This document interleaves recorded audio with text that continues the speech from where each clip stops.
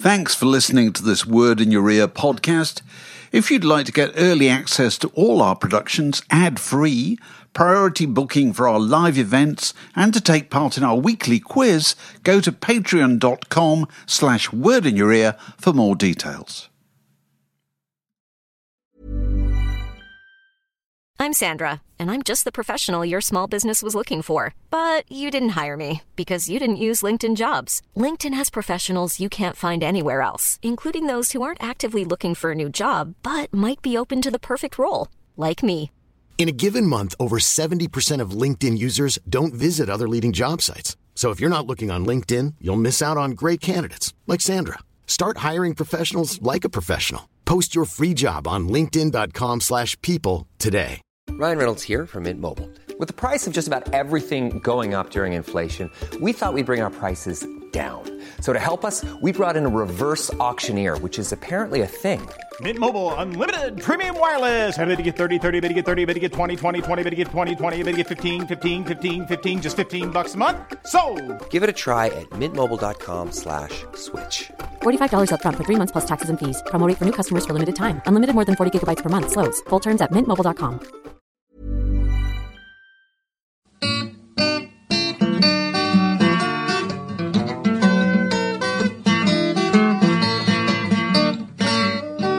You're listening to a podcast from The Word. I think I'm right in saying that towards the end of the career of the Beatles, there were days when the only people who turned up in the studio were Ringo and George. I can imagine that's true, yeah. Do you want to be Ringo or George? I think I'll be George. You'll be George, okay. I'm Ringo. So you've got to be funny and talking a Scouse accent. We're just David Hepworth here and Fraser Lurie bringing you the Word podcast, just a short version, really. Yes.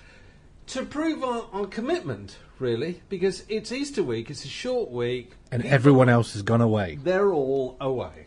So there's just me and Fraser. But I know that there are some people out there who still appreciate the chance to hear from us. I hope so. And one of them is possibly so. It's a bit of a readers' letters special. Good. We'll do this week, because following last week's podcast, I think it was Bad Art Dog. I'm familiar with Bad Art. You know Bad Art, not a person who took advantage of the screen name amnesty. He got in touch to say that was a really lovely podcast. First time I've heard the adjective "lovely" taken to apply to the podcast. Thank you very much for taking the time to do it. I just listened to it while walking the dogs on a beautiful spring evening. I've got 2 weeks off to spend with my better half and my newborn, and I feel so ridiculously happy right now. See, I think the newborn is the important thing. You there. do? I think the podcast could have been anything and he'd still be happy. You don't think it's us lot just talking rubbish about Mott the Hoople? Almost certainly not. Okay, all right. So, we were talking about Mott the Hoople last week, which started with somebody on the website who was coming all the way from Australia. Yes. To see the reformed Mott the Hoople play. And who'd never been to Australia first time round.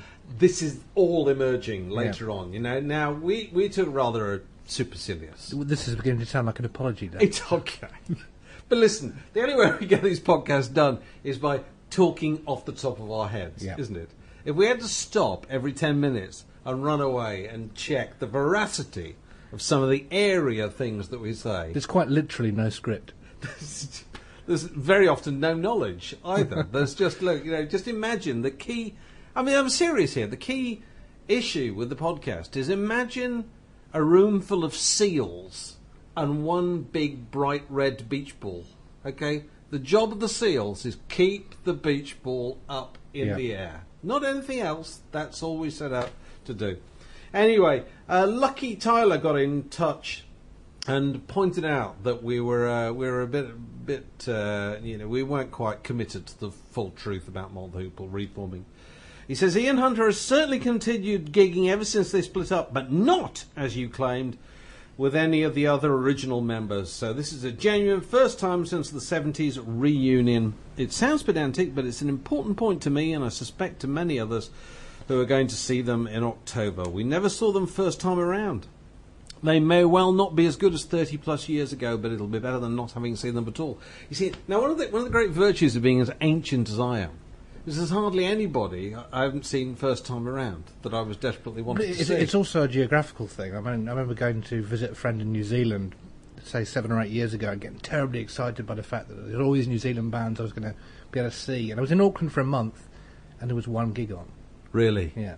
Because they're all over here. They're all over here. They're all over here playing to expat Kiwis and Australians, yeah. Which is what they do. It's the thing you always find when Australian and New Zealand bands come to the UK, and they go and play a gig at the Shepherd's Bush Empire or something like that, and they do really well, yeah. and they're absolutely thrilled. What they don't realise is they're playing to people all from home. Exactly. Who've just come. Jimmy Barnes will sell out Brixton Academy, and there'll be 3,000 Australians. Yeah, there.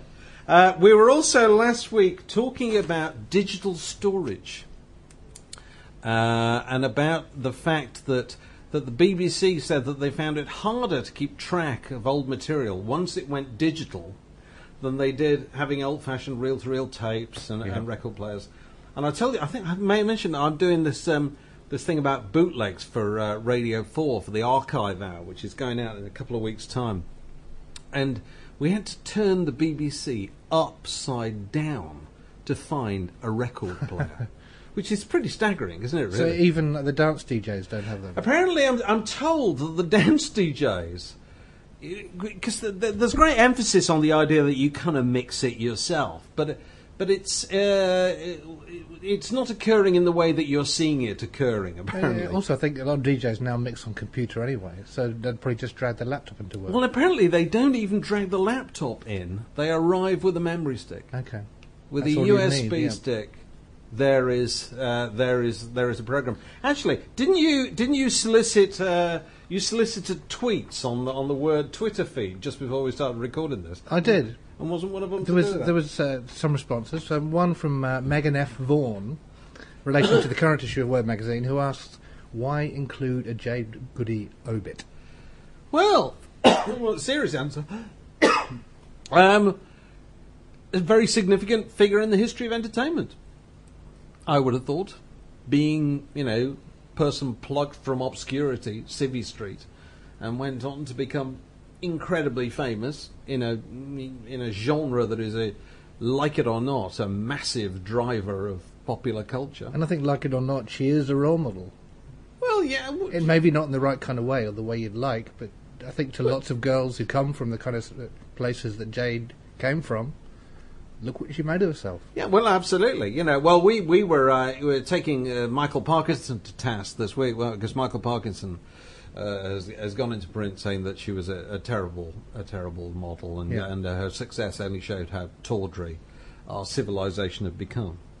And I'd rather the hackles rise when Michael Parkinson, professional Yorkshireman, kind of tries to beat his own drum too much, because if ever anybody's, if ever there's a kind of one-trick pony in broadcasting, it was done very well for 40 years. He should appreciate the way Jade Goody got. He should appreciate, you can take a very narrow sliver in entertainment, and in TV, you can ride it for a long, long time. Yes, you can, yeah.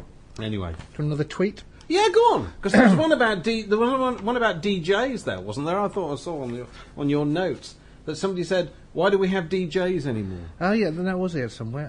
Where have I? Oh yes, Sir Terence. He asked, "Do we need DJs anymore?" With the advent of Spotify and Last.fm and the fact that you can have a radio station that's basically compiled to your own particular taste, why do we need DJs?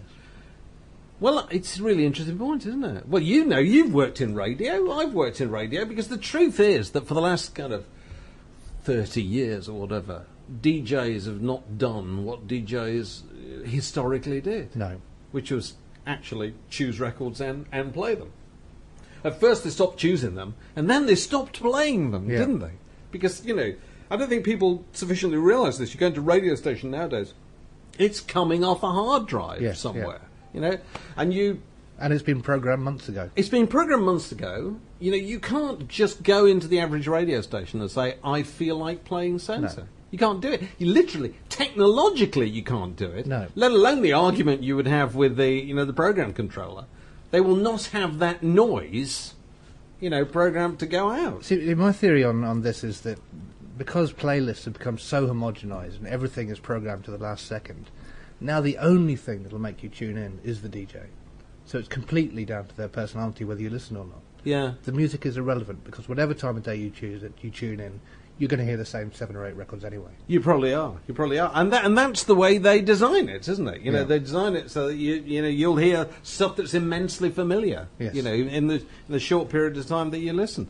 But I do think it's personally very interesting that that pop radio banished the cult of the DJ at exactly the same time as the cult of the DJ in the dance music world was becoming bigger than ever. Yeah.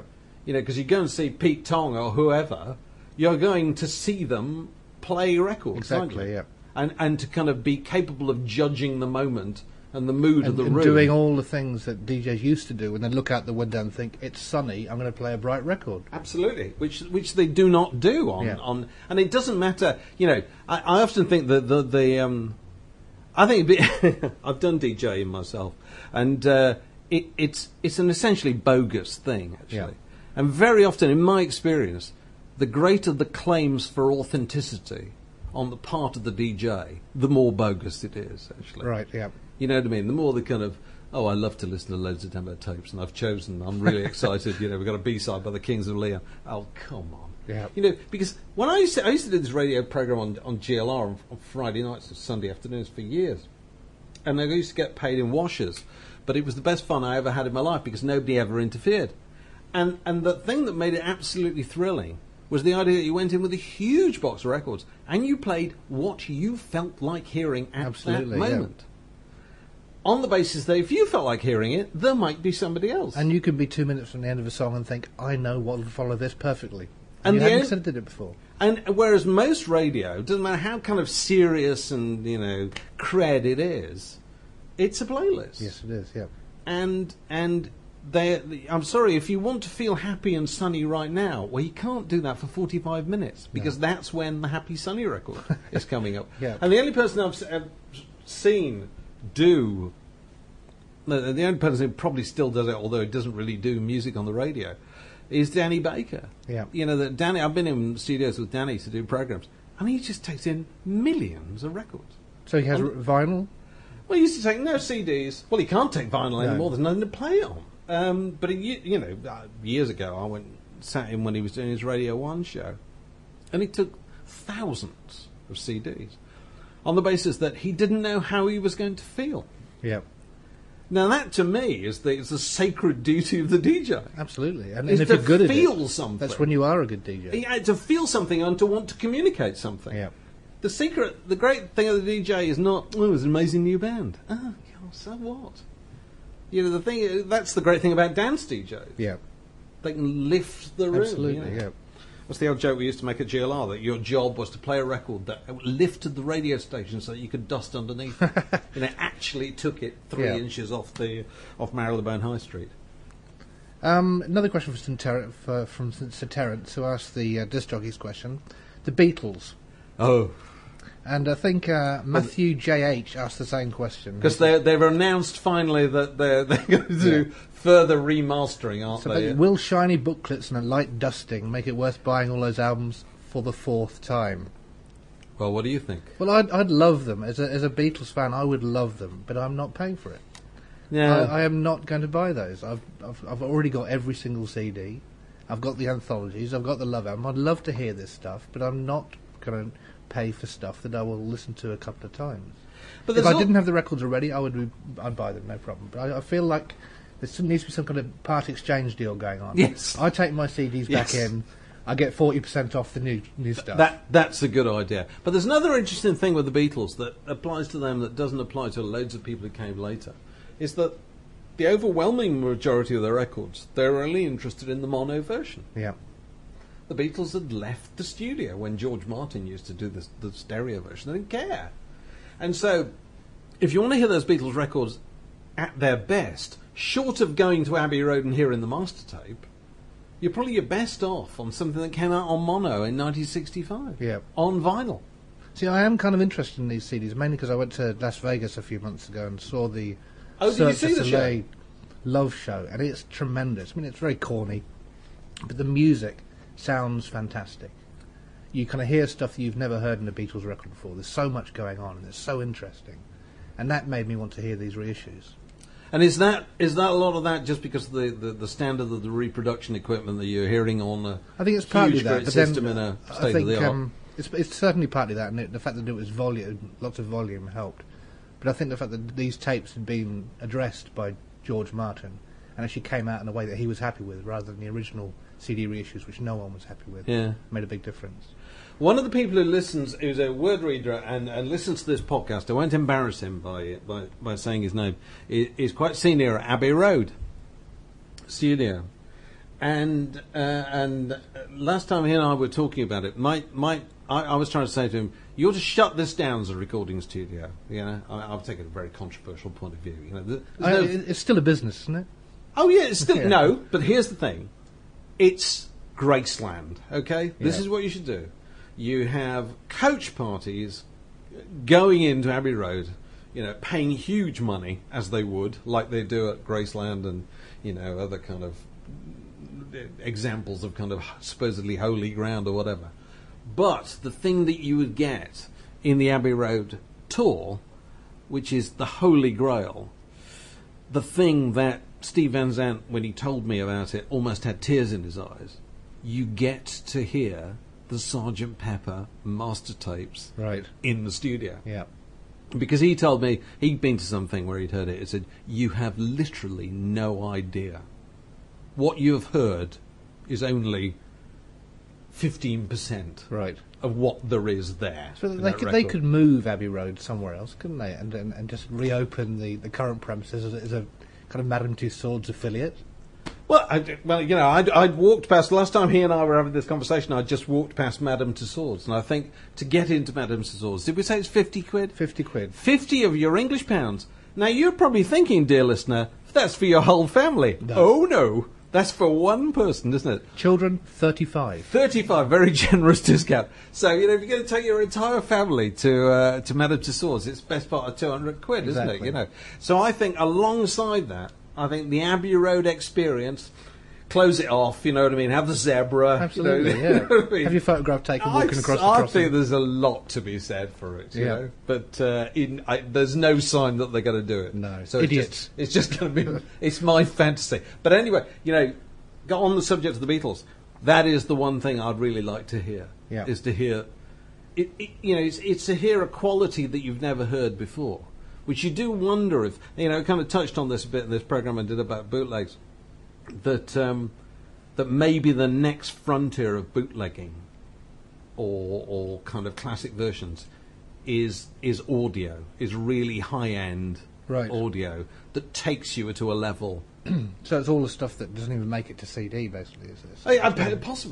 Possibly. I don't know. I can only take Steve Van Zandt's word for it. Yeah. That he says you have no idea how extraordinary that sounds. Amazing. It is, really. It kind of makes you get up every morning, doesn't it? It does, yeah. It's got a new motivation. Yeah. Anyway, actually, we're talking about digital archives, and that's what I touched on a little while ago, actually. But Michael got in touch on the subject of keeping a digital archive up to date. He tells us a story about the German government-owned TV station, like the German version of the BBC. Yeah. He says, a friend of his was doing research for a documentary sometime in the early 90s and discovered that the people there couldn't play back their archived news broadcasts from the 1970s because they'd transferred them to some fancy digital format, which had then been superseded. So they couldn't play them. They didn't have the equipment anymore. Luckily, they could later replace their useless files because the East German Secret Service had recorded the daily news on trusty magnetic tape. Yeah. And those reels are now the source of the clips that you can see on the station's official website. Amazing. So there's always, you know, that's the great thing about being next door to the GDR, wasn't it? You know, they're always watching. It'll happen with the BBC eventually. They'll be rebroadcasting shows that they've downloaded from YouTube. That could well happen. But somebody's VHS. Well, it happened with Steptoe Son, didn't it? Right, yeah. I think is it Steptoe Son and Galton and Simpson? I think it is Galton and Simpson, or is it Dick Clement and Ian Frenet? Anyway, it's one of those great... I grew up without TV. Okay, right. Well, it's one of those great script writing duos, and a few years ago, he had a tape. He had, like in about 1968 or something like this, he had some kind of home VHS machine. Right. You can't imagine how crude that must have been, how big and bulky the tape must have been. But he had an actual episode, which the BBC had just, they used to. Didn't you used to burn? I think so. Film. Yeah. Used to burn film for what? For the was it a nickel or something? There was some metal that you got from it. They extracted this. They'd had a value. It's unbelievable to think that somebody used to go back and think Panorama from July 1965. Do you think we'll want that anymore? No, I don't think so. And a rag and bone man would come by and burn it. It's unbelievable. Talking about TV, there's a question from Danworth, who asked if TV is now antisocial. People will say, don't tell me what's happened, because they're going to watch the box set or on iPlayer or whatever. But in the past, TV was the thing you talked about the following day. The following day? Because everyone had watched it. Everyone was up to date. I think that's a really good point. It's a really good point. You and I, in the corner of the Word office, we're allowed to talk about The Wire. Well, it's kind of... It's above ground now, But we used to have to talk about it quite quietly, didn't we? In case Andrew heard it. He'd go furious if he thought we'd give something away. And because I'm only up to series 2. Yeah. And if you've watched all series, you can't remember what you knew in series 2 that you who's dead and who's alive. It's hopeless. No, I think he's got a really good point in there. The Word, a magazine, a website, a podcast, a way of life. There's a couple of things from the Word website, wordmagazine.co.uk, this week, where I feel like I ought to issue a general kind of appeal to the Word massive on the website, which is this: lighten up.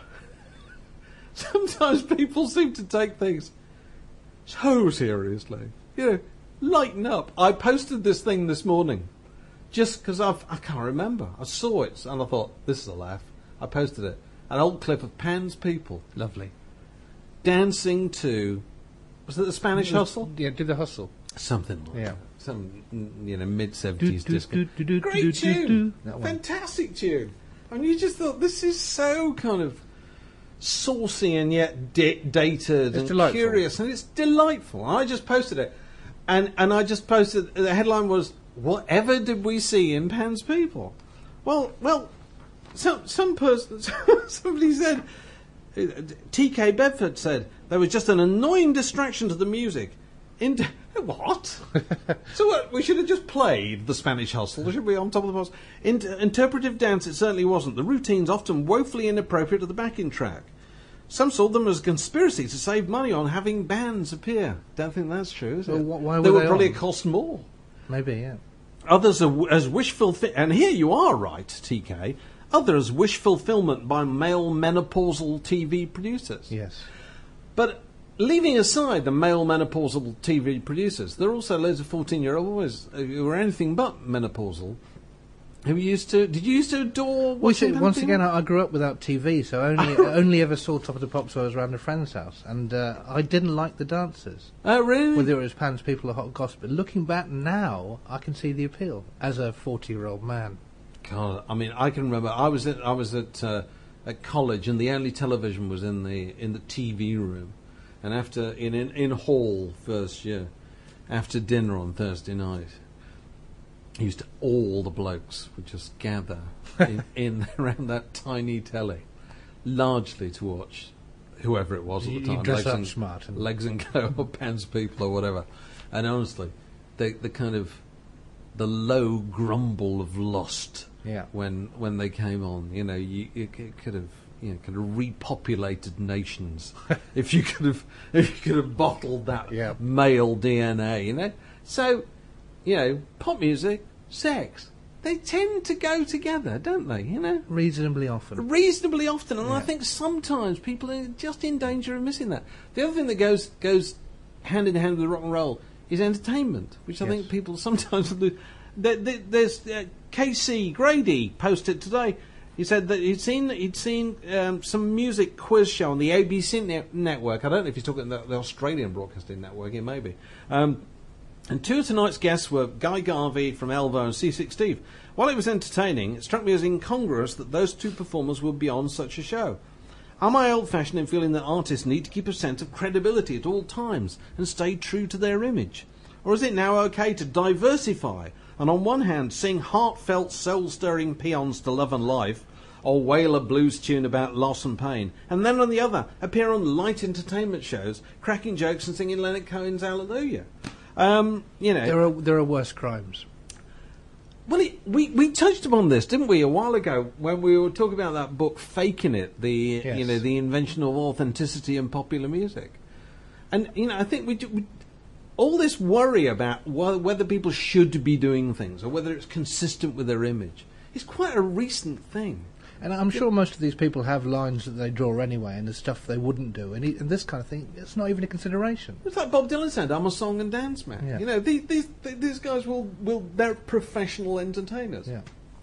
And Robert Johnson or Hank Williams or any of these people, if you said, "Would you do a couple of Noel Coward tunes?" and "Would you play with the stripper?" They go, "Fine, not a problem." Where do I sign? Where do I sign? Am I getting paid? Yeah. And why should Guy Garvey or C60 be any different? Well, they're not. So it's my. Oh, sorry. I'm whinging about it. So it's my standard. It's my standard instruction. Lighten up. Exactly. Lighten up. It's not real. Just had a tweet from Chris Difford. Oh, nice. Erstwhile guest on this very podcast, and he's been performing with Paul Carrack. Right. Paul Carrack was a member of Squeeze, wasn't he? Briefly back in the day, I think he was. And it reminded me, a friend of mine had been to see Paul Carrack in. I think he lives in Norwich, so he'd gone to see him in Norwich. He's on tour recently, and it was a show of two halves. He did the whole show. And during the interval, their tour manager came and made an announcement and said Paul is not feeling absolutely 100%, and he'd hate to think that anybody who came to see him was disappointed in any way, and he'd like to give of his best. And so, if anyone would like a refund or anything, please, show your hand or go to the box office, whatever. And this is halfway through. This is he'd done the first bit of the show, and then this was an intermission. And of course, nobody went to the box office. Yeah. And when Paul Carrack came back on stage, he was greeted with an almighty ovation, with an absolute ovation. Performer, defying the physical limits that most of us I imagine he did exactly the same thing in Ipswich this following night. I believe he did. It's a very clever trick. It is, yeah. I like that. Anyway, one of the most popular things on the website this week, wordmagazine.co.uk, has been in response to something you posted, Fraser, which is a video from. Are we talking about the glory days of hair metal here? Well, we're talking about something that looks back at the glory days of heavy metal. This is a band called Steel Panther. Steel Panther. Yeah, I should say that again. It's Steel Panther. Steel Panther. Or something like that. But you know all bands whose names end in ER are rubbish, don't you? That's a separate theory. Anyway, go on. I'll think about that. Sorry, I've distracted you. Go on. They're a current Hollywood-based band who play regularly in West Hollywood or wherever it is that poodle-haired rockers hang out these days, and pay tribute to the glory days of hair metal. So they sound like Motley Crue and Rat and Faster Pussycat and all those bands I loved at the time but find deeply embarrassing to listen to now. So when are we talking about? When was the heyday? I guess this is 84 to 86 would be Right. around the time I was involved. So it's a very particular video. Is it from a movie, this thing? No, I think it's a track from the new album. But the strange thing about this video is that Sarah Silverman appears in it as a school teacher who proceeds to take her top off, basically, which is the kind of thing that happens in nearly all heavy metal videos. It does, doesn't it? Yeah. Because they're all about the extraordinary power of heavy metal, aren't they? And I was looking at it this afternoon, and it's basically some lad with long hair is in a history class or something really boring, and just imagines that the classroom is invaded by his poodle-haired heroes. Exactly, yeah. They then proceed to rock out. Yeah, and I think Hot for Teacher by Van Halen was pretty much a similar kind of thing. The template. I think Kiss did a video in which an adolescent was stuck at home listening to his parents, and Kiss came through the TV to rescue him. There's a lot of this kind of thing going on. Well, isn't it like that? Was it when Michael Jackson did that tune with Eddie Van Halen? Didn't it start with the sound of metal being played through a thin partition, and somebody banging on the partition, going, "Turn that row down"? It was something like that. I think it was, and also Run DMC and Aerosmith, when they did their track, that started with a similar kind of thing. But that was Aerosmith on one side of the wall, being annoyed at Run DMC next door, laying down some fat beats. I think in the Michael Jackson case, you hear the child say, "Oh, suck this," or something. Right. You hear him actually put in a cassette. So they're all this is the kind of thing I used to say a lot in 1994. Right. They're all kind of fantastic examples of how this ridiculous music is used to apparently right wrongs in the real world, isn't it? It is, but at the same time, it's unique amongst many genres, and continually being kind of tongue-in-cheek and taking a piss out of itself. Right. Which most people simply don't do. Musicians take themselves awfully seriously, as you well know. Yeah. And most heavy metal musicians don't.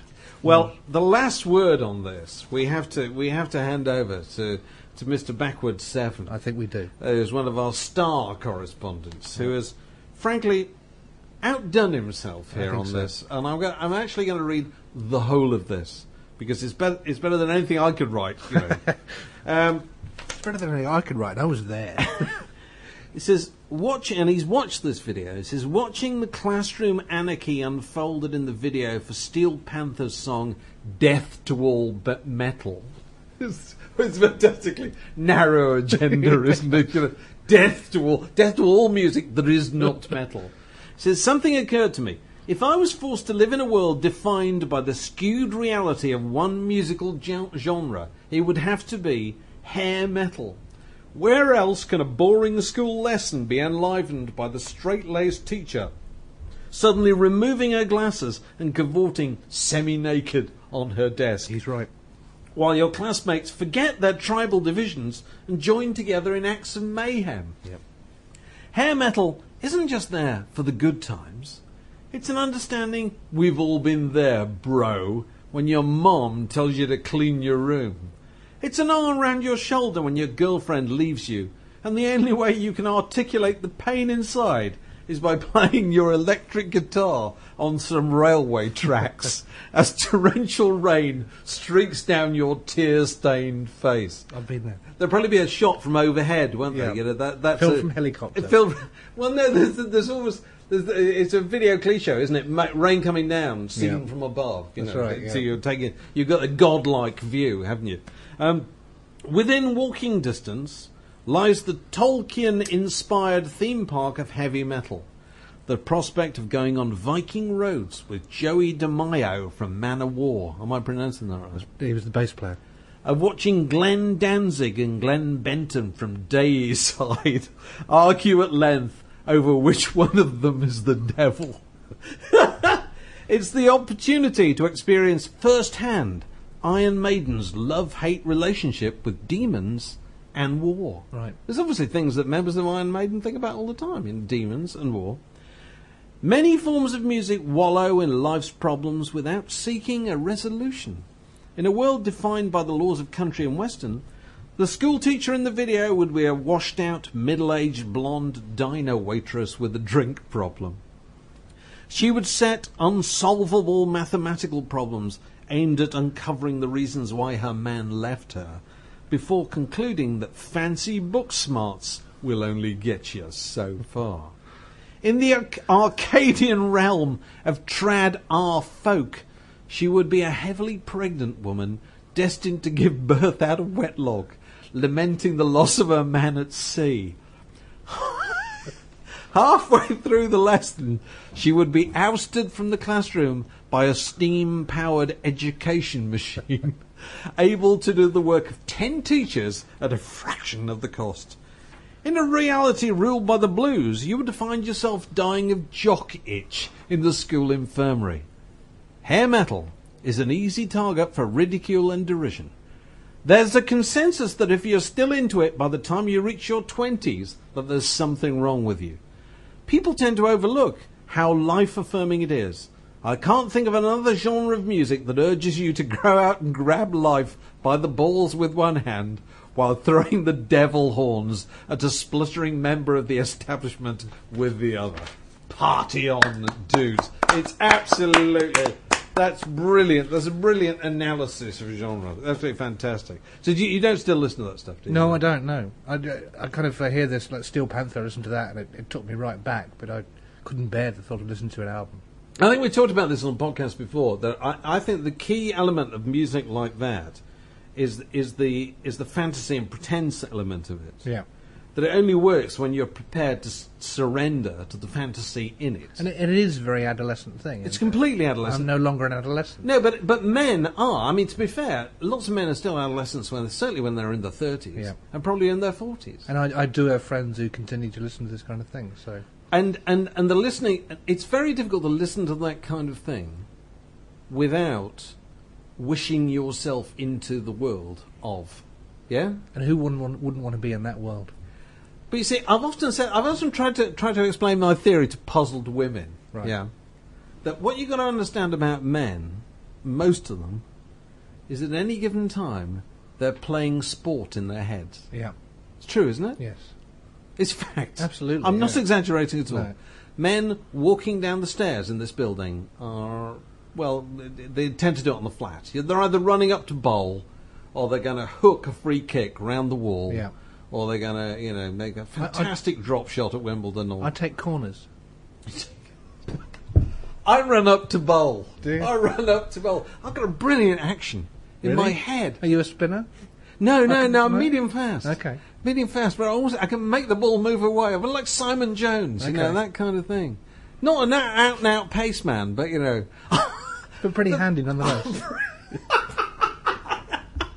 But you see, isn't that true? Yeah. You see, you're convinced that in another parallel universe this would actually be the case. I don't know if I'd even go that far. I know I'm rubbish at absolutely everything, but it doesn't stop you in your head pretending to do it. Whereas the things you actually do, you don't pretend to do.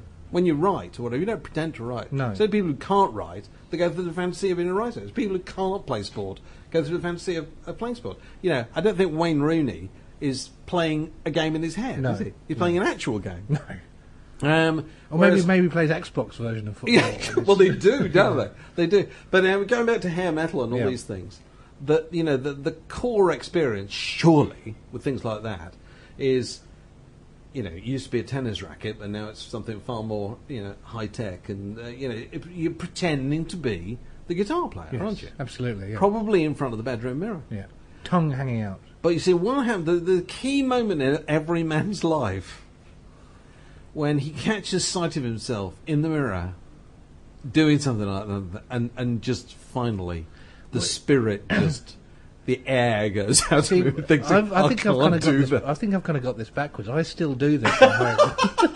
I still leap around the room with a pretend air guitar.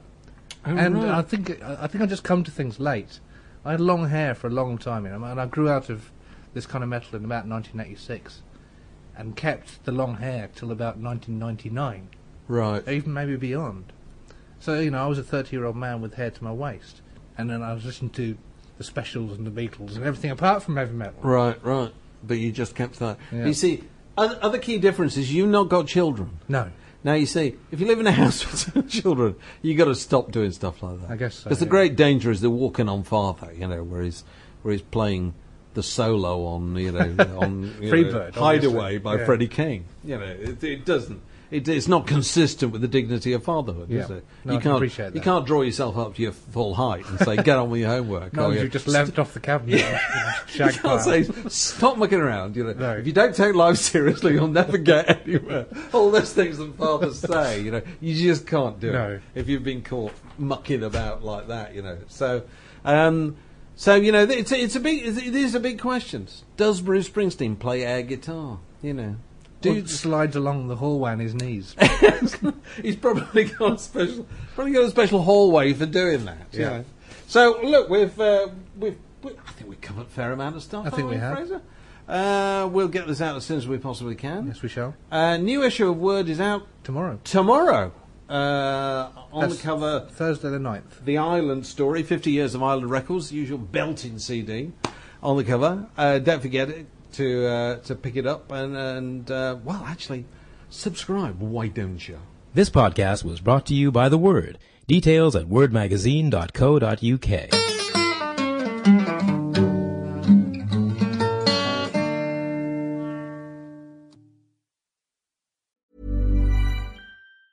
Even when we're on a budget, we still deserve nice things. Quince is a place to scoop up stunning high-end goods for 50 to 80% less than similar brands. They have buttery soft cashmere sweaters starting at $50, luxurious Italian leather bags, and so much more. Plus, Quince only works with factories that use safe, ethical, and responsible manufacturing. Get the high-end goods you'll love without the high price tag with Quince. Go to quince.com/style for free shipping and 365-day returns.